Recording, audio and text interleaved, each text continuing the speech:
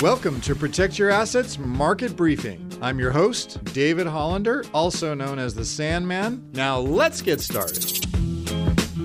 Markets were off a little bit this week as an article in the Wall Street Journal suggested that the Fed may be disengaged with the stock market. The Dow Jones was down 0.2%, S&P 500 off 1.2%, NASDAQ down 2.6%. The 10-year was slightly up at 0.1 to close the week at 2.97%. Year-to-date, it's up 1.4%. Oil down a little bit, 2.6 to close at 89.72 a barrel, still up 19.3% for the year. And bonds year-to-date are down 8.9%.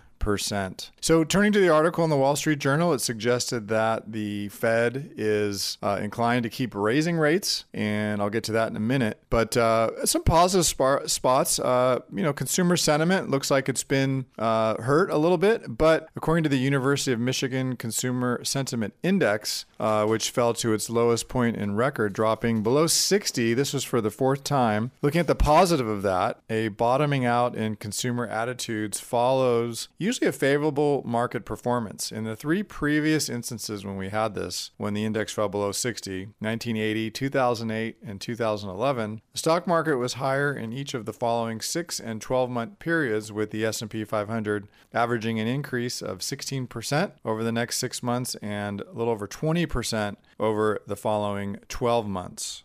Turning to the economy, the housing starts came out this week, and the data on housing remains remarkably consistent. The housing market is rapidly cooling. Both July housing starts and housing permits declined more than expected. Additionally, the key metric for the residential housing market, single-family housing starts and single-family housing permits, also both fell this week, despite what people were thinking. The numbers were down 0.1% on the family starts, and for permits off 4.3%. And this signals further weakness ahead over the next 3 to 6 months. So bottom line, housing is slowing exactly as I would expect, given the multi-year highs in mortgage rates. And you should expect that the slowing in housing is going to gradually expand as the economy starts to slow down over the next couple months.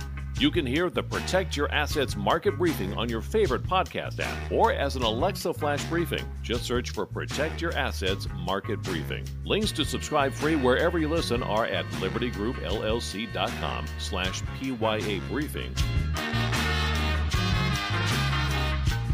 The following program is paid for by Liberty Group, and the views and opinions of the host do not represent those of the station or its ownership. Investment advisory services are offered through Liberty Wealth Management, an SEC-registered investment advisor. Legal information provided on the air is not intended to be a substitute for callers hiring their own lawyers to advise them about personal legal matters. The information provided is general financial comment and cannot be relied upon for your specific financial situation. Investing involves risks, including the risk of loss of your investment. Please consult with a financial professional before investing. California Life Agent number 0B48569.